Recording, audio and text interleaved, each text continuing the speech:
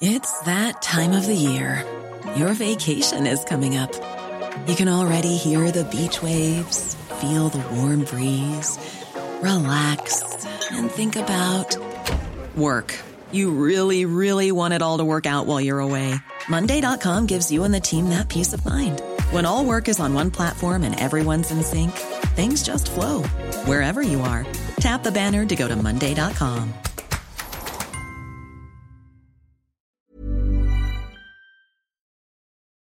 Hi, listeners.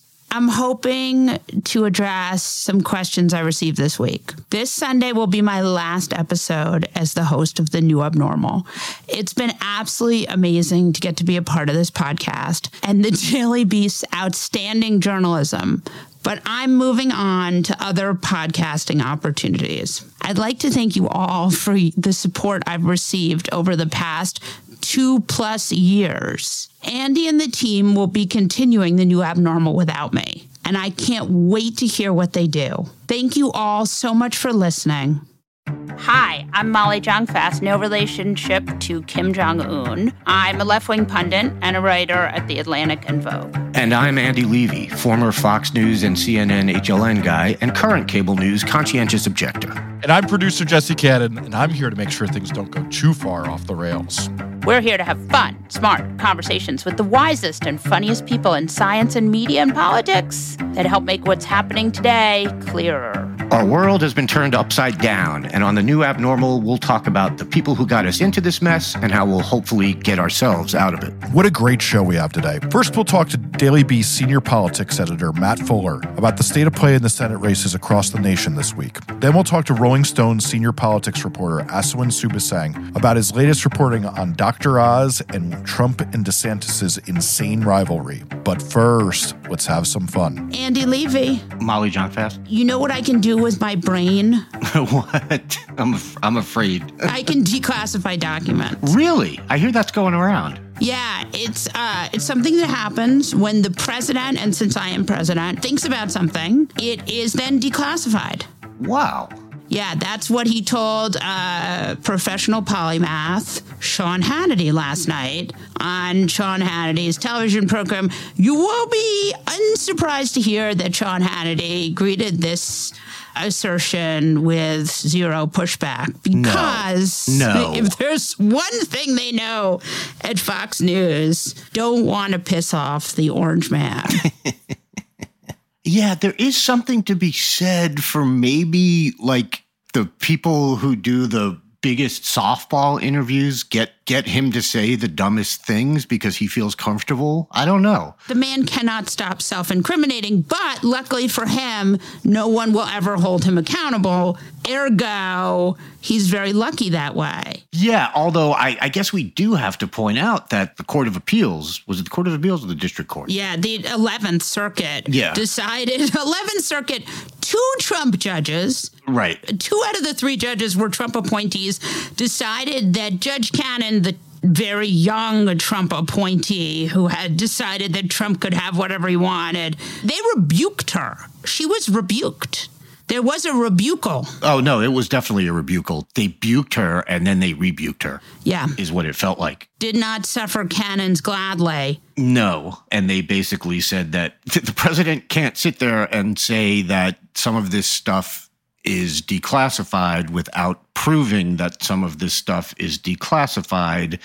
And so they basically shot down a lot of what she said. So maybe someone is holding him accountable. Obviously, it was never going to be Sean Hannity. Certainly not. But this is a really good superpower. And it kind of reminded me, and Molly, you'll understand this reference. Obviously we've got Dark Brandon. Is a reference. We've got Dark Brandon for Joe Biden. Being old, I'm going to kill you. No. This is a pop culture reference, and you're very big on that stuff. Oh, Jesus. I see where this goes. Joe Biden is Dark Brandon, and obviously, as you know, there's a big superhero in the Marvel universe called Phoenix, who went through what was called the Dark Phoenix saga, where she became evil. But one of the things she could do was do things with her mind. She has my hair. She could do things with her mind. And so I think that Trump is now trying to become Dark Phoenix to fight Dark Brandon.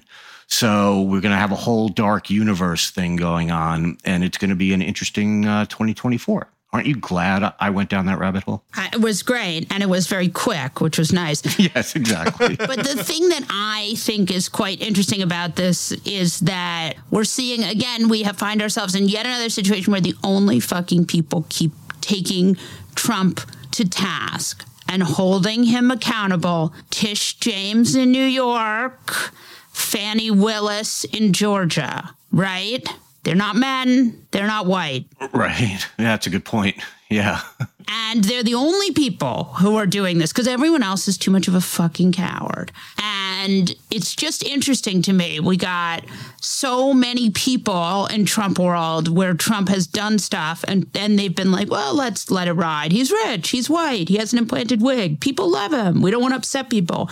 And like the two people who are holding him accountable are black women. And I just think it's worth thinking about. Tish James did an announcement yesterday where she started to talk. And I think what's important about this Tish James announcement is that the person who could bring the criminal case against Donald Trump is this man, Alvin Bragg, who seems to be, I don't know, he has Cy Vance disease. Like, God forbid we hold a wealthy white man accountable for anything.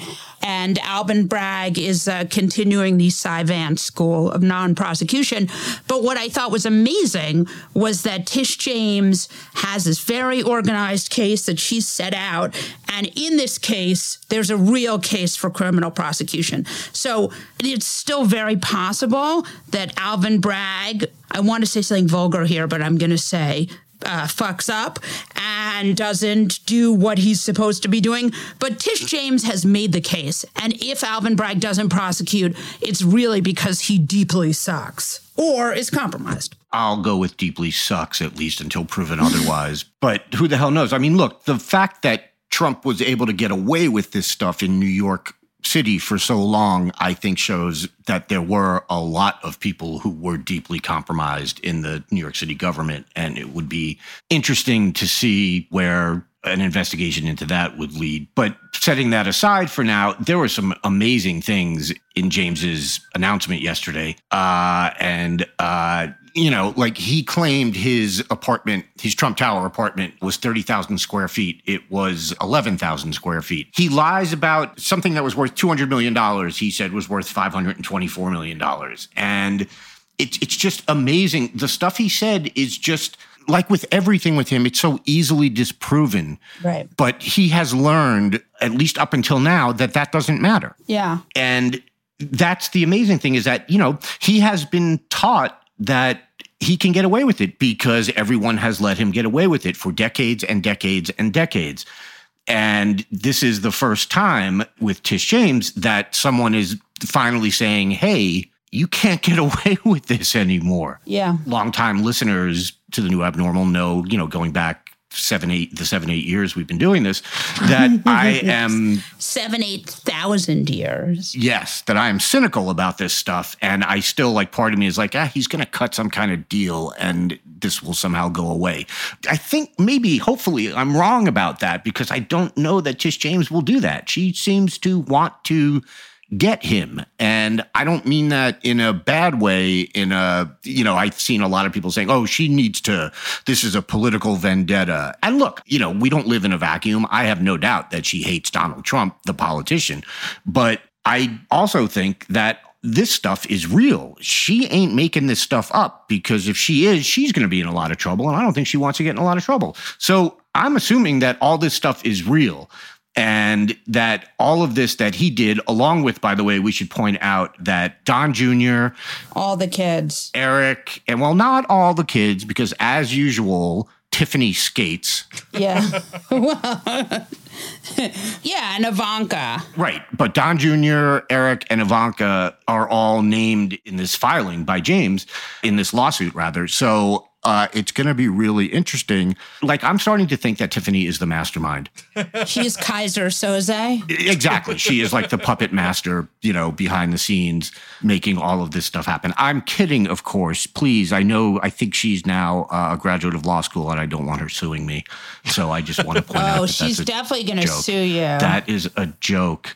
I believe she is a delightful young woman, and I'm glad that she is not part of this, and good for her. I do think I just want to say one last thing about Tish James and this case.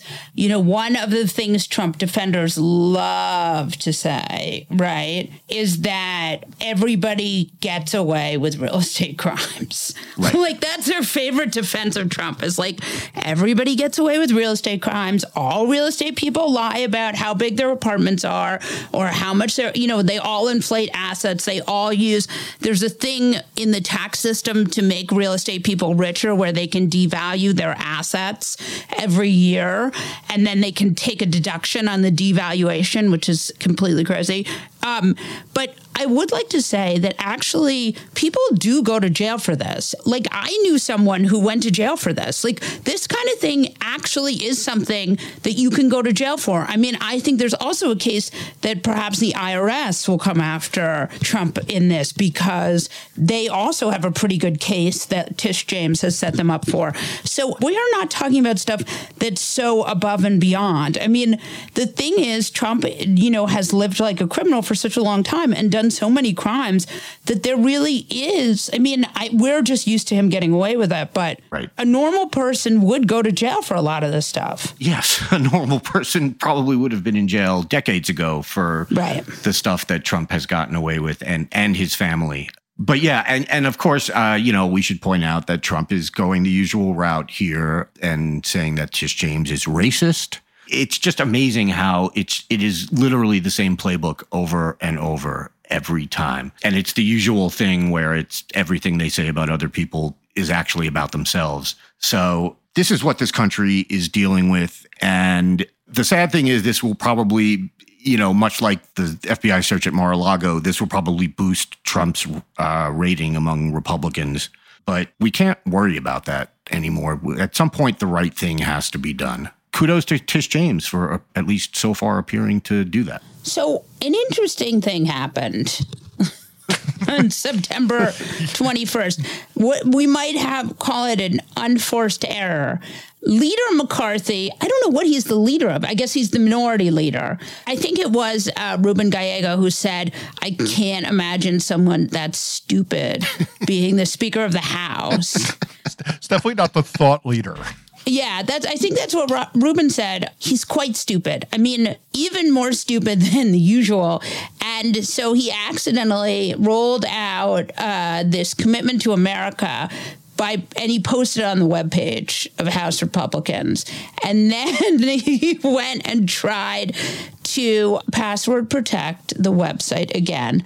But members of Nancy Pelosi's office, or someone near and dear to them, it wasn't us, sent them screen caps of what this commitment to America would look like. It's just about what you would think. Andy Levy, discuss. Yeah, it's, by the way, when this popped up and then I saw it was already password protected, I tried a couple of passwords. I tried There Is No God But Trump, and that didn't work. MAGA 123. Did you try MAGA 123? I didn't try MAGA 123. That's probably what it is. I bet you $100 it's MAGA 123. Yeah. But yeah, these excerpts are, on the one hand, yes, it is exactly what you would expect. But on the other hand, it points out that they want to repeal lower drug prices for seniors. They want to, according to Pelosi's document, as she describes it, it's a commitment to undermine free elections and our democracy. But basically what they want to do is what the usual thing Republicans want to do. They want to make it harder for average people to vote. And by average people, I mean usually minorities. It's exactly what you would expect. It's abortion, it's all these things, and it's just unreal. 179 House Republicans have co-sponsored or endorsed as members of the Republican Study Committee a bill to criminalize abortion nationwide after 6 weeks. Right, but none of that stuff isn't from the handbook. So the contract with America is all the things that all of us are worried about them doing. They want to do. Commitment to America. This is Contract with America 2, Boomer Boogaloo, I think. So they want a nationwide abortion ban. They want to get rid of the lower cost drugs for seniors on Medicare. They have some idiotic thing falsely called a Parents' Bill of Rights that will, in part, ensure that only women can compete in women's sports. This huge problem that is rocking the nation. Yeah, because they suddenly care so much about women's sports. The people who have never given a shit about a woman's activity ever in their lives are now obsessed with the idea that maybe a woman would lose a sport. It's the usual GOP rollback to the 1950s or maybe the 1850s, depending on what mood I'm in at the time. They want to go after tech companies for what they claim is like silencing conservative voices. They want to hire 200,000 more cops because that's a great idea. The interesting thing to me is, like, this thing sucks from beginning to end. Why did they password protect it? What are they ashamed of? Yeah, because they know they suck. I mean, sorry. Yeah, but I mean, it's amazing. Absolutely amazing. Planning for your next trip? Elevate your travel style with Quince. Quince has all the jet-setting essentials you'll want for your next getaway, like European linen, premium luggage options, buttery soft Italian leather bags, and so much more. And is all priced at 50 to 80% less than similar brands. Plus, Quince only works with factories that use safe and ethical manufacturing practices. Pack your bags with high-quality essentials you'll be wearing for vacations to come with Quince. Go to quince.com/pack for free shipping and 365-day returns. Life is full of what-ifs. Some awesome, like what if AI could fold your laundry? And some, well, less awesome, like what if you have unexpected medical costs? United Healthcare can help get you covered with Health Protector Guard fixed indemnity insurance plans. They supplement your primary plan to help you manage out-of-pocket costs. No deductibles, no enrollment periods, and especially no more what-ifs. Visit UH1.com to find the Health Protector Guard plan for you. When picking a commerce platform for your business, you have two choices. Or I prefer. Don't you? That's the sound you'll hear when you switch your business to Shopify, the global commerce platform that supercharges your selling wherever you sell, online, in person, on social media, and beyond. Shopify is the best all-in-one commerce platform capable of handling your business's complexity no matter how big you grow. Step up to Shopify and harness the best converting checkout and the same intuitive features, trusted apps, and powerful analytics used by the world's leading brands like Rothy's, Allbirds, Brooklinen, and so much more. You're probably thinking, sure, but migrating is going to be a headache. Shopify's App Store has the migration apps you need to migrate your products, orders, customers, and more from every major e-commerce platform to Shopify. If you're anything like me, you're one of those don't put me in a box people. Everyone who knows me knows I'm a don't put me in a box person. And thankfully, Shopify never will, because with Shopify, control of your brand and business is always in your hands, from your storefront look to your back office operations. I hate when checking out from an online store and then having to pull out my credit card and type in all those numbers. A Shopify store remembers my shipping address and payment information. So if I'm on the couch and my wallet is on the kitchen counter, I don't even have to get up. Stop leaving sales on the table. Switch your business to Shopify and discover why millions trust Shopify as their all-in-one commerce platform to build, grow, and run their business. Sign up today for your $1 per month trial period at shopify.com/abnormal, all lowercase.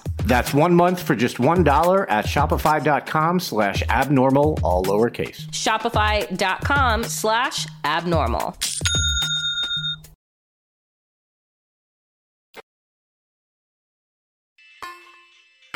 Matt Fuller is a senior politics editor at The Daily Beast. Welcome to the new abnormal, Matt Fuller. Thank you for having me. I don't even know what to do with that introduction. Yeah, well, we get enthusiastic here when I drink enough coffee. Very enthusiastic. One of the big exciting moments this week was there's a book. Rachel Bade, co-writer of Playbook, has a book coming out called Unchecked about the quickie second impeachment of Donald J. Trump that happened after Trump led an armed insurrection. In this book, it shows that McConnell was basically quite closer maybe than any of us thought, or at least than some of us thought, to just calling the whole thing quits. Talk to me about whether you think that has changed the world, the McConnell-Trump dynamic. First of all, at this point, I don't think Trump and McConnell have much of a dynamic, right? They're not communicating with each other. Clearly, there's no love lost. I don't think there was much love lost while Trump was president, but both of them sort of tolerate each other out of convenience. I think we knew that McConnell had real problems with Trump and his January 6 actions. I think that was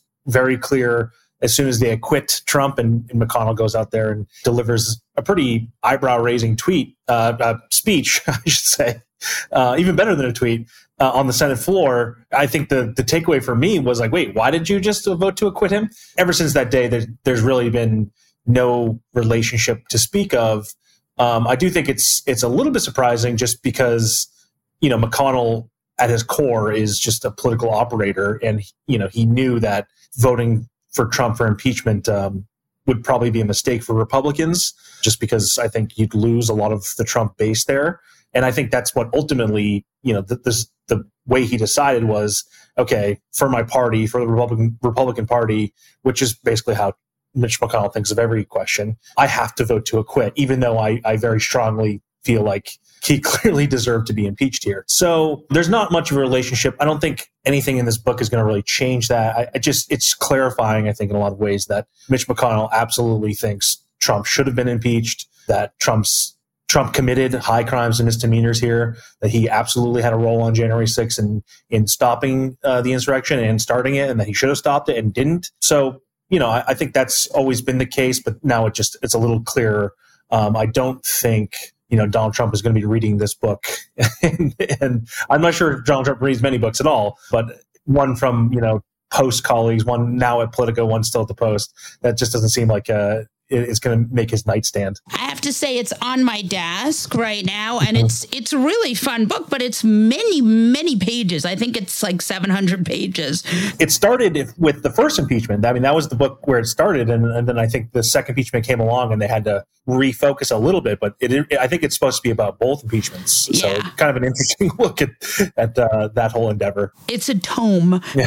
I think it's worth talking about this for a second. One of the other conflicts with McConnell and Trump is that, and this I really want to ask you about because it's really interesting to me. So Trump has $80 or $90 million in his PAC. Mm-hmm. And he's not using any of it, right? Very Trumpian of him. Yes. Trump doesn't really like to dish out money for candidates. He does so on a very rare basis. But obviously, that money would come in handy right now because we're looking at, it seems like Democrats are going to retain the Senate. I guess that's really the best guess, and really is at this point just a guess. But certainly that money could be used in a lot of these Senate races. Where could that money be used? Well, they just pulled out of Arizona because it doesn't seem like it's polling very closely. But Arizona, of course, New Hampshire is very close.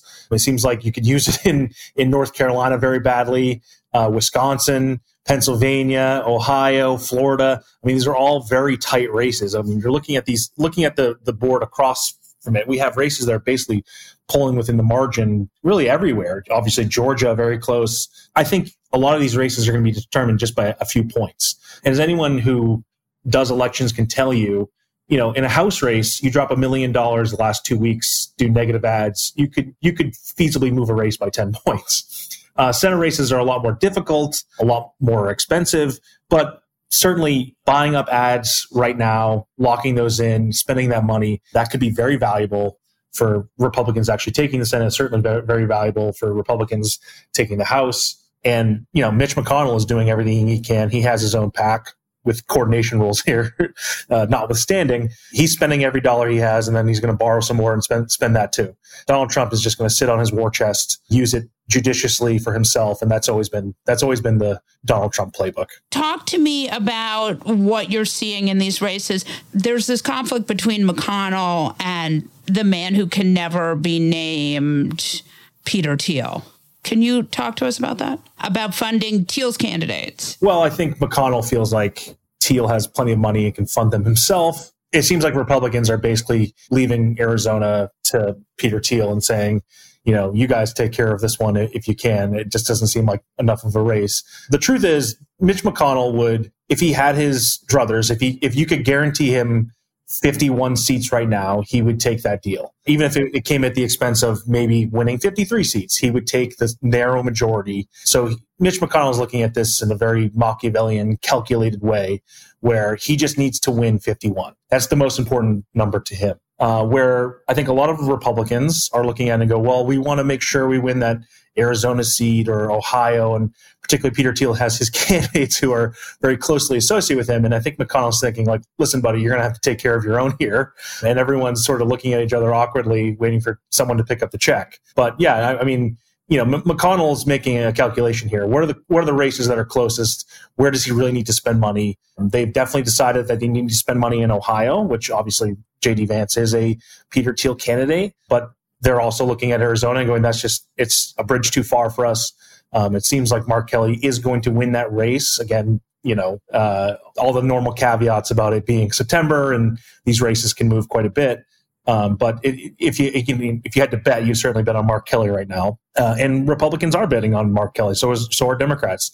They're looking at the field and saying, all right, where are the races that we actually could win, that the spending will matter? And that answer is Pennsylvania, maybe, Georgia for sure, North Carolina for sure. Got to definitely lock up Ohio, maybe a little bit in New Hampshire. Might want to spend a little bit in Florida. You think Republicans are going to spend in New Hampshire? I think so. I mean, it's still a tight race. Now, New Hampshire is an interesting situation. I'm from New Hampshire. Yeah, talk to us about New Hampshire. Oh, and you're from New Hampshire. My husband's cousin is from New Hampshire. Yeah, and Don Bolduc is actually from the town over from me, and Maggie Hassan is from my town, and I went to school with her son, Ben. I mean, I love you, but it's like 3 towns, the whole state. It's 3 towns.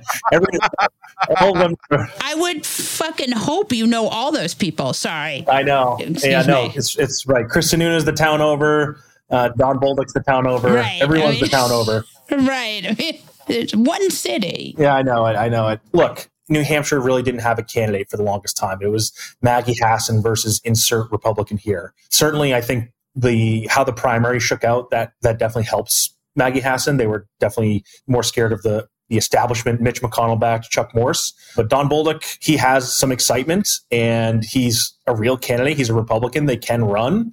And frankly, this is still a midterm. New Hampshire is still a very purple state. There's a possibility there. I think Maggie Hassan, again, if you had to pick one, you're definitely going to say Maggie Hassan's the favorite in that race. But it's not for sure. And if this were Chris Sununu, I think everyone thinks Sununu would have wiped the floor with her in this midterm. So Democrats really might have lucked out on this one, but it's not for certain. And both sides, I think, are going to have to spend a little money there to make sure some surprise doesn't happen. What other races do you think Democrats lucked out on? Obviously, Pennsylvania is working out very well for Democrats. They're clearly up at least a little bit there. It's kind of incredible how much of a bad candidate Dr. Oz has been and how good of a candidate, I guess, John Fetterman's been. He's really been able to sort of rise above a lot of the controversy, and the attacks that Oz makes on him haven't really stuck. I mean, I think he's found a little traction with this stroke stuff and him not wanting to debate, but certainly Fetterman has seemed to really make Pennsylvania a pretty strong bet for Democrats. Obviously, I think in retrospect, Republicans are kicking themselves over Herschel Walker in Georgia. Really? I know, it's a total shock, right? Herschel and his 4 kids and counting, all sorts of scandals, and just a person who can't seem to get a sentence with a noun and a verb out. He's really struggled as a candidate in Georgia, and I think that was a very winnable race for Republicans there. And right now, Raphael Warnock, again, close. Nothing's for certain, but He'd rather be Warnock in this race right now. Otherwise, I mean, it's funny because I think everyone started this year, particularly when inflation was really bad, gas prices are really up, and just sort of the general mood was, oh, it's a midterm election, Republicans are going to win. And it seemed like, the idea of Democrats retaining the Senate or maybe even adding to their seats, which right now I think the best projections really do have Democrats winning seats, maybe up to 53 seats or so. That seems sort of unfathomable, but Republicans did sort of shoot themselves in the foot with some weaker candidates. where, you're having to spend in Georgia, Pennsylvania, Ron Johnson in Wisconsin. He may pull it out. If I had to bet, I would bet on Johnson there. But Ron and on, yeah. Yeah, Ron and on. But yeah, the conspiracy. I think a lot of voters in Wisconsin are also a little tired of Ron Johnson's shenanigans, and certainly, it could go either way. All of these races are very close. Nothing is decided. And again, it's still September, and these races really do get decided the last weeks of October on election day. It's all going to be very close. But, I think Republicans made a big bet here, which was we're going to run on this economic message, inflation, gas prices, and those things have sort of leveled off. People's feelings about the economy have improved. Certainly, this idea that we're in a recession, I think, has been debunked at this point when you're growing 500,000 jobs. Yeah. So that message is not having as much traction right now. People are seeing gas prices go down, and they're feeling a little bit better about the economy. So Republicans have had to pick out other issues, right? So now it's become, again, immigrants flooding the border, which, a perennial issue for them, but violent crime. And abortion, they can't win on abortion, right? Well, and that's the big animating factor for Democrats, I think, right? In a midterm, you're betting on your voters coming out and people who are just not that excited, low engagement voters not showing up. Abortion was just maybe a bridge too far for Republicans, where you finally have a lot of women who are really pissed off about this ruling and feel like something has to be done here. And now Democrats have something to push voters to the polls. Republicans are trying their best to muddle this message. I think this, it's funny how this Lindsey Graham 15-week abortion ban, it seems like bad politics for Republicans, but I actually think in a lot of ways it's a strategic message. Basically, you change the conversation from a total abortion ban, which is really what this decision was for a lot of states, and you make it a national 15-week ban, and people start saying, well, maybe I can live with 15 weeks, or what's the science on this? And those questions are really, they're not all that material, because first of all, this bill is not going to become law. Right. But second of all, in a lot of states, it is a total abortion ban. Well, I mean, that's what I don't understand is Lindsey Graham, this is bullshit. Yeah. Like, what if Republicans win, they're going to ban abortion nationwide, and that's what Pence said. Right. So, this is just like Lindsey trying to get everyone distracted. Yeah, I think it is a distraction. I think it changed the conversation, again, from total abortion ban, which, we know polls very poorly, to, maybe this, better yet than it used to be the 20-week abortion ban. Now it's this 15-week abortion ban, but they'd really love to frame it as a late-term abortion ban.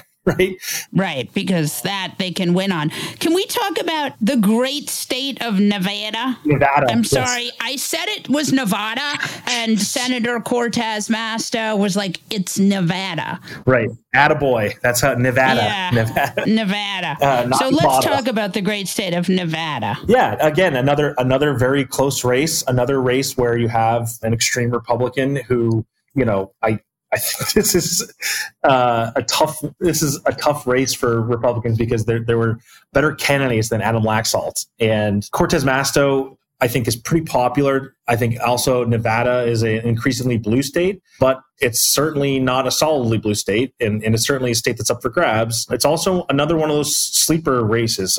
This could go either way, and there hasn't been as much attention because, frankly, I think Adam Laxalt is a sort of a known quantity. I'm not saying he's not crazy and a conspiracy theorist and out there, but certainly Dr. Oz and Herschel Walker are grabbing a lot more of those headlines. Blake Masters, those headlines are, I think, a lot sexier than this just sort of Adam Laxalt, what's going on in Nevada race. So an interesting race, could go either way. But I think you'd rather be Cortez Masto in this situation than Adam Laxalt. Yeah, it sounds like it. Any other interesting races we should talk about? Well, I would just want to, one more point. Again, Republicans went all in on this economic message that started losing some traction. They've shifted a little bit to this violent crime and immigrants flooding the border. Always going to throw in some bathroom issues and COVID, get those masks off my face, that stuff. But I just don't know how effective all that is. When I was in New Hampshire recently, I kept on seeing ads that were like, I'll abolish the IRS and we have to stop Nancy Pelosi. And it was just such extreme stuff. Whereas the Democratic message was, I'm helping to lower prescription drug prices and I'll support a stock trading ban. Very, I think, positive messages that a lot of people can agree with. And actually, we just saw an NBC poll this week that basically summed up the two parties' overall messages, right? What corporations paying their fair share, keep abortion legal, lower healthcare and drug costs on the Democratic side. And then the Republican message of, gas prices, food prices are too high. We have to do something about immigration. COVID test scores are a problem. We need to get back to school, all that sort of stuff that already happened, basically. But overall, Democrats are winning on that message. So we both know that the hardest Republicans and the hardest Democrats are going to show up. They're always going to come vote. In a midterm, it's about who stays at home and who shows up. And again, I think the big miscalculation for Republicans was abortion. And this is a real animating factor for Democrats. And it could tip the scales in a number of states where they finally have something that's going to bring people to the polls. Matt Fuller, thank you so much for joining us. Thank you, Molly. Asawin Suebasang is the senior politics reporter at Rolling Stone. Welcome to the new abnormal, Swin. It is so good to be back, but it is a bittersweet moment because I hear I'm on for your farewell series finale episode. Yes, this is my last episode of the new abnormal, but not my last foray into the podcast genre. Right. I hear there's this other guy taking over for you. I just want to remind him that when Donald Trump left his hugely successful, historic ratings success, The Apprentice, and that this other guy named Arnold Schwarzenegger take over for him, it tanked massively after, I think, less than one season, or maybe just purely one season. So I forget the name of the imbecile who's taking over for you, but I'm just putting that in his ear just to give him a little pep talk, just ahead of time, before he takes over. That's very nice. I like any scenario where I'm compared to Donald Trump. So let's get talking about your reporting here. And we're going to start with Rabbi Shmuley. Perhaps you've heard of Rabbi Shmuley Botev, author of the book Kosher Sex. I mean, that guy has been around a long time because, I remember him from the 80s, and yet he does not age, and yet he has turned on his best friend, celebrity doctor. Explain to us what the fuck is going on here. Well, first of all, to your point about Rabbi Shmuley not aging, I guess that's what religion does for you when you're really in it, including on a professional basis. And you're right. He has been around for a long time. He's been a player in conservative pro-Israel political circles, but he's also been something of a cultural and pop cultural fixture because he's been a quote unquote spiritual advisor to the stars, or at least some of them, like certain major celebrities. Yeah, like Madonna. Sure. And you would know more about that, I think, than I would. He was a spiritual advisor to Madonna. I didn't do enough research or Googling on that. Yeah. But anyway, so go on. He was someone he was in the Oprah stable. Right. As was Dr. Oz, who's now running as a MAGA-fied version of himself, of course endorsed by former President Trump, in the critical Senate race in Pennsylvania. So to go back to what you were talking about, the reason the relationship is important is because this celebrity rabbi and this celebrity TV host and doctor have been buddies for a long time, going back years. And I think for about a decade, or the better part of a decade, Rabbi Shmuley would privately counsel Dr. Oz on what kind of quote unquote values-based campaign that the two of them could envision for Dr. Oz to run. At the time, Rabbi Shmuley says he didn't know if he was going to run as a Democrat or as a Republican or an independent. Obviously, we know what he's running as in 2022, but back then, I think we can at least say that Dr. Oz was at the very least more culturally liberal than he is or pretending to be right now. I don't know if you would call him like an avowed left-winger or whatever. I didn't spend too much time studying his personal political history dating back to the 80s or 90s, but there definitely has been something of a remodeling. Rabbi Shmuley is a Republican and has been for quite some time. In fact, he himself ran unsuccessfully for U.S. Congress as a Republican years ago for New Jersey. This is someone who, at the beginning of Dr. Oz's campaign for this Senate seat, Rabbi Shmuley was effusively praising of Oz, saying he is one of America's most famous or foremost doctors. He's a lifesaver. He's a dear friend of mine. I've known him for a long time, et cetera, et cetera, et cetera. So it began not with necessarily an endorsement of the campaign, but an endorsement of the man. And basically saying it is a good thing that this man is running to be a United States lawmaker. As the months and as the year dragged on into fairly recently, when Dr. Oz finally got his Donald Trump endorsement and got more and more and more MAGA-fied as the campaign, the primary, and then the general election against Democrat John Fetterman went on. As we now know via private text messages and emails obtained by Rolling Stone, as those months dragged on, Rabbi Shmuley would fairly regularly email or text message Dr. Oz directly and or his senior campaign staff to berate them with how grossly disappointed he was with how this campaign had turned out. He would lambaste them for not being emphatic on what they and Dr. Oz thought of the Armenian genocide or Turkey's authoritarian leader, Erdogan. He would absolutely trash them for what Dr. Oz and his campaign did in terms of fat shaming and making fun of John Fetterman for having a stroke. I believe that happened earlier this summer. And there were just a whole host of issues where he would just continually trash his dear and personal friend, Dr. Oz, for running a grotesque, disgraceful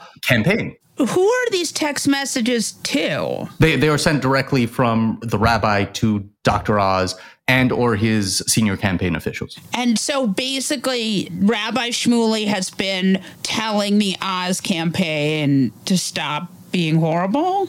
Yes, and as you can probably guess, this didn't have much of an impact in terms of changing the character of the campaign, because why would it change? They're not appealing to Oprah's audience. Right. They're appealing to the Republican and maybe some independent voters in Pennsylvania. So for this article that we put up at Rolling Stone, we also interviewed Rabbi Shmuley. He's been very emphatic in saying that the candidacy of Dr. Oz, as it currently stands in its current form, is a tragedy not just for the Jewish people, but also for the American people at large. How is it bad for the Jews? I mean, as a Jew myself, I'm always wondering. Well, Rabbi Shmuley is very focused on the issue of, for instance, the Turkish President Erdogan, who he considers one of the world's foremost anti-Semites. It's probably true. Dr. Oz, who has had dual Turkish and American citizenship. And voted in the 2018 Turkish election. And does seem to kind of have this perhaps concealed, if not affinity, at least respect and handling with kids' gloves attitude towards the strongman Erdogan. It's Rabbi Shmuley's opinion that his dear, close, longtime friend, Dr. Oz, if you don't have the ability to even once in one tweet or one public statement forcefully condemn this man, what business do you have being a United States senator who has to deal a lot with things like American foreign policy, including towards Turkey and NATO and things like that? I might be agreeing with Rabbi Shmuley. Oh, well. I'm worried. One of the things Rabbi Shmuley Boteach wanted to get across very effusively in his interview with us is that he said if these things continue as they currently are, and if Dr. Oz is not willing to change, and there is no indication that the campaign sees any need to correct course just to please this celebrity rabbi and long-term friend of Dr. Oz's, Rabbi Shmuley's opinion is that Dr. Oz should withdraw from the race against John Fetterman immediately, which, again, I'm not holding my breath for the Oz campaign to do just because this one guy has called upon them to do so. But if this informal political and spiritual advisor and someone who has considered himself besties with Dr. Oz for such a long period of time is trashing the campaign as this much of a grotesque tragedy and disgrace, again, not just to the Jewish people, but to all the American people, I mean, I guess that might tell you something about what way this campaign has gone and what it means for the direction of the modern day conservative movement and Republican Party. I don't know. Maybe to some people that would say something. I'll leave that up for you and your listeners to decide. So let's talk about this idea that DeSantis stole Trump's bid. How did you get this story, and what do you think this means? Well, this actually goes quite a bit back before the Martha's Vineyard stunt, and we'll get to that in a moment. But for a while, we actually had this reporting, I think a couple weeks ago at rollingstone.com, where we'd found that it wasn't just former President Trump, but it was other members of the Trump family who, for the past year or at least several months, have been getting privately pissed off at Florida Governor Ron DeSantis because they think he's stealing not just Donald Trump's bit, but their bit. Donald Trump Jr. is convinced that DeSantis and DeSantis' senior staff monitor his Twitter feed. And if Donald Trump Jr. is mad about something or amplifying or signal boosting some MAGA or right-wing cultural grievance of the day or of the week, DeSantis and his team will very coincidentally soon whip it up into some sort of press release or speech or policy announcement. And this has happened enough times that Don Jr. has sort of raised an eyebrow and been like, okay, are you guys just skimming my MAGA Twitter feed for your policy ideas? And to be perfectly honest, it's not the craziest suspicion given the timing behind a lot of these things. But more prominently, Donald Trump will semi-regularly bitch to some of his closest advisors and confidants that DeSantis, he even tries to talk like me. He does his little hand motions. Wait, Don Jr. says that? Donald Trump Sr., former President Trump. Okay. Like he'll steal my body language and he'll try to talk like me. I mean, he's joked privately that maybe he should sue Ron DeSantis for copyright infringement. And if you as a regular political observer look at any number of random videos of Ron DeSantis, you will see that, and I hate to hand it to the guy, but you will see that the former president has a point. Molly, have you spent any time even casually studying the body language of Ron DeSantis and the way he talks? No, I have not. And even the way he dresses and stands, it's hilariously like a pantomime of Donald Trump. I mean, it's unmistakable. He's clearly copying the guy, which is, hilarious to me. You haven't noticed that at all? Yeah, I mean, with the big suits and that kind of thing. Right, and the little hands where it looks like it's a T-Rex struggling to get the hands outside of the length of the waist. Yes. T-Rex hands. I don't think Trump can copyright T-Rex hands. He's probably certainly tried. He's tried to copyright things of that nature, so who knows what's next if DeSantis keeps this up. Anyway, so we have in our reporting that Trump views DeSantis not only as a stylistic thief of his, but also someone who's trying to copy or counterfeit the MAGA brand that obviously Donald Trump created. And this manifests itself multiple times over more than the past year, where Trump has been venting to some of his top advisors that he knows what DeSantis is up to, that DeSantis is not backing down and perhaps even setting himself up to quite possibly take on Donald Trump in a 2024 Republican primary. And this is something that enrages Trump sometimes when he talks about it behind the scenes, because he is the main guy, both in the polls and in the prospective 2024 Republican field, who stands as the biggest conservative threat to Trump regaining the nomination should he choose to seek it starting in a year or whatever. Now that we've had that established, flash forward to what DeSantis does with the plane loads of migrants and asylum seekers that he sort of hurls at Martha's Vineyard. Some may call it a political stunt. I think someone such as yourself, Molly, would call it a ham-fisted human trafficking operation, maybe something like that. Right. So something that your eagle-eyed listeners might have noticed is, let me put it this way, try to count the number of times since that has happened that the former president has publicly weighed in on the Martha's Vineyard stunt and Ron DeSantis. This is against the backdrop of a chorus of prominent and high-profile MAGA figures, Republican politicians, conservative commentators, and journalists who are very much aligned with Donald Trump and MAGA, just falling over themselves to talk about how great Ron DeSantis is and how brilliant and cool a move this inhumane thing was. So you're saying Trump's inability to weigh in, or his lack of interest in weighing in, says more than anything about his displeasure at DeSantis. Right. And as you know, Donald Trump is someone who basically always immediately pounces on any major news item, whether it's pop cultural or political of the day. He basically can't help himself from weighing in enthusiastically on any number of things. But somehow, this huge thing in the news cycle right now, he's being very reserved on. We'll have to check the transcript, but I don't think he even mentioned it at his rally in Ohio over this past weekend.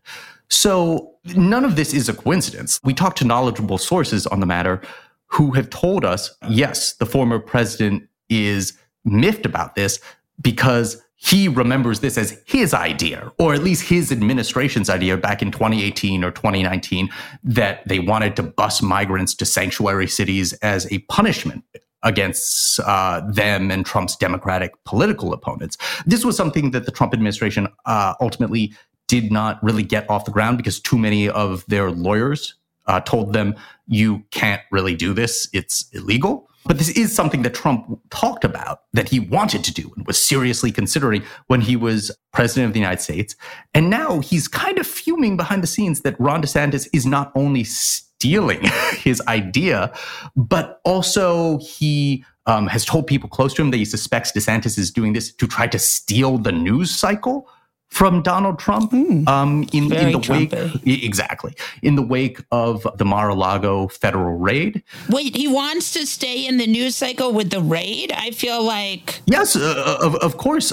Trump has all but said publicly that the raid actually gave him not just a bump in the polls among Republican voters, but specifically against Ron DeSantis. I'm not sure if you missed this or not. Right. No, I know Trump world was like, we won the raid. Even beyond that, I think not too long before the Martha's Vineyard stunt happened, Trump's political office blasted out a brief statement, and they don't do this without Trump's explicit desire or approval, an article that stated that after the Mar-a-Lago raid, Trump got I don't know what was, and I don't know what poll it was, but something like a 10-point boost over Ron DeSantis.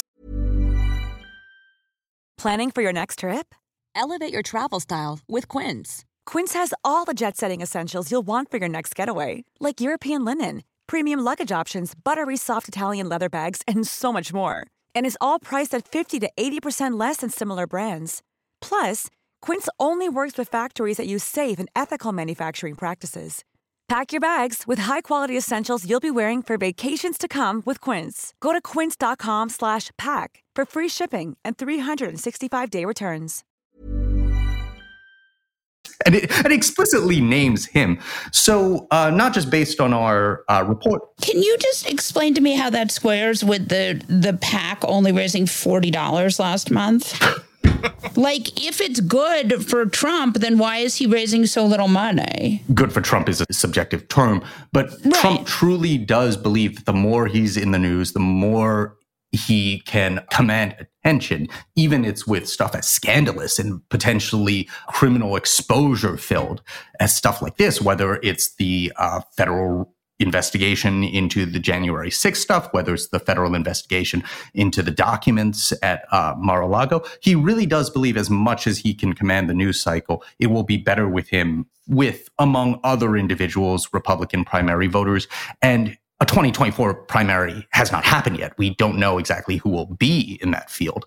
But his theory, I think, probably has some legs. But again, it's untested in the real world at this point. It was wonderful to have you on the podcast. It's always a delight. I am just thrilled to get to talk to you, and I look forward to continuing reading your amazing reporting. Thank you so much for having me on.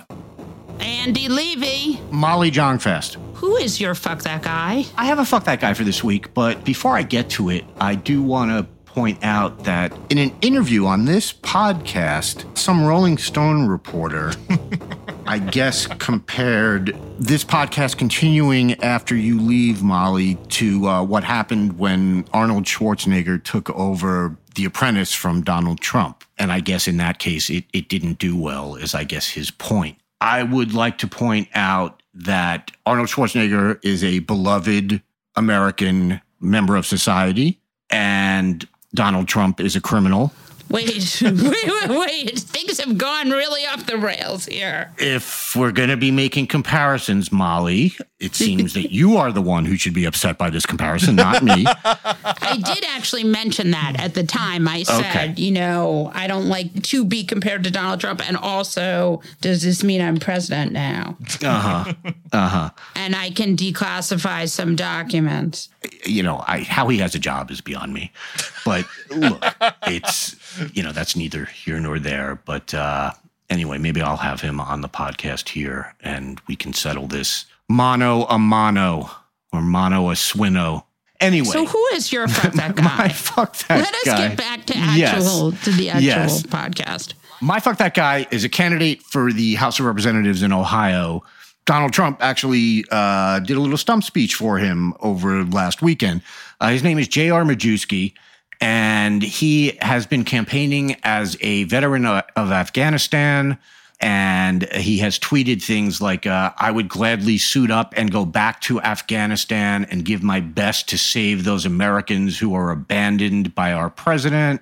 Anyway, the Associated Press did a little bit of digging and found out that he never actually served in Afghanistan. He was stationed in Japan for most of his service. And I guess for a period of 6 months, he was the closest he ever got to Afghanistan was he was in Qatar loading planes at an airbase. But he refers to himself as a combat veteran. He does not have, according to the AP, he does not have an Afghanistan campaign medal, which you would get if you had served there for over 30 consecutive days or 60 non-consecutive days. He has claimed to have served there over 40 straight days and yet does not have this medal. And he has basically, like, if you want a clear picture of stolen valor, this is it right here. And I have absolutely nothing but contempt for people like this. And I don't care what party this is. I served during Desert Storm. I didn't serve in Desert Storm. And for 30 years or whatever, I have managed to not claim that I served in Desert Storm. It's really easy to, to not make up where you served and to not lie and to not exaggerate your service. So absolutely fuck this guy. And naturally he's won a Republican primary. I just hope to God that enough Republicans care about this to not vote for him in the general election in November, because just fuck him to hell. Do you want to know who my fuck that guy is? I do. This is your last fuck that guy, Mo. This is my last fuck that guy, and I will never podcast again except at Fast Politics on iHeartRadio. Make it count. iTunes and the iHeartRadio app with producer Jesse Cannon, who's also coming with me. Jesse, cut all of that. I want all of that fucking gone. Republicans are against protecting future coups. I know you will be surprised to hear this. So there are 9 Republicans who voted in favor of not letting it so that Republicans can do coups anymore. It's called the Presidential Election Reform Act, written by Liz Cheney, who is a Republican, and Zoe Lofgren, who is a Democrat. And the idea here is that it will keep presidents from manipulating the electoral vote count. Many people would think that this is a no fucking brainer because you don't want your president, you don't want the president going in there being like, no, if I didn't win, I don't want it. But in this case, only 9 Republicans voted for it. They are, of course, the 9 Republicans who do stuff that isn't MAGA, right? They're Jamie Herrera Butler, who also voted to impeach John Katko, and a lot of them are retiring too, right? And those are the only people who voted against a president being able to do a coup. And how, democracy, it was nice while it lasted. Again, I don't know. I mean, what do you fucking do with these people? Those 147 Republicans who voted that coups aren't so bad, they get a hearty fuck you from me. Yes. I think also, I believe that every one of the 9 either is planning on retiring or lost their primary. Yeah. So. And everyone else continues. Yep. On that note, we'll wrap this episode of The New Abnormal from The Daily Beast. In future episodes, we'll be talking to smart folks from the Daily Beast and beyond, from media, culture, politics, and science, who will help us understand what's happening to our country and the world. We hope you'll subscribe to us on your favorite podcast app and share the show on social media. Thanks so much for listening, and we'll see you again on the next episode.